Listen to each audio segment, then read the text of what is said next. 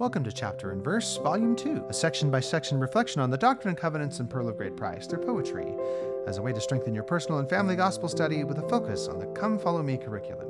One chapter, one verse. My name is Michael D. Young, and today we have a text based on Doctrine and Covenants 116. The focus verse for this text is Doctrine and Covenants 116:1.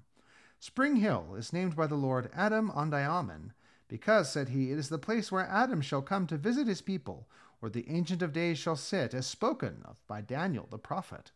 And now the text. The Ancient of Days. In coming days, as Daniel saw, the prophet Adam will return unto a pleasant holy place, and many at his feet shall learn.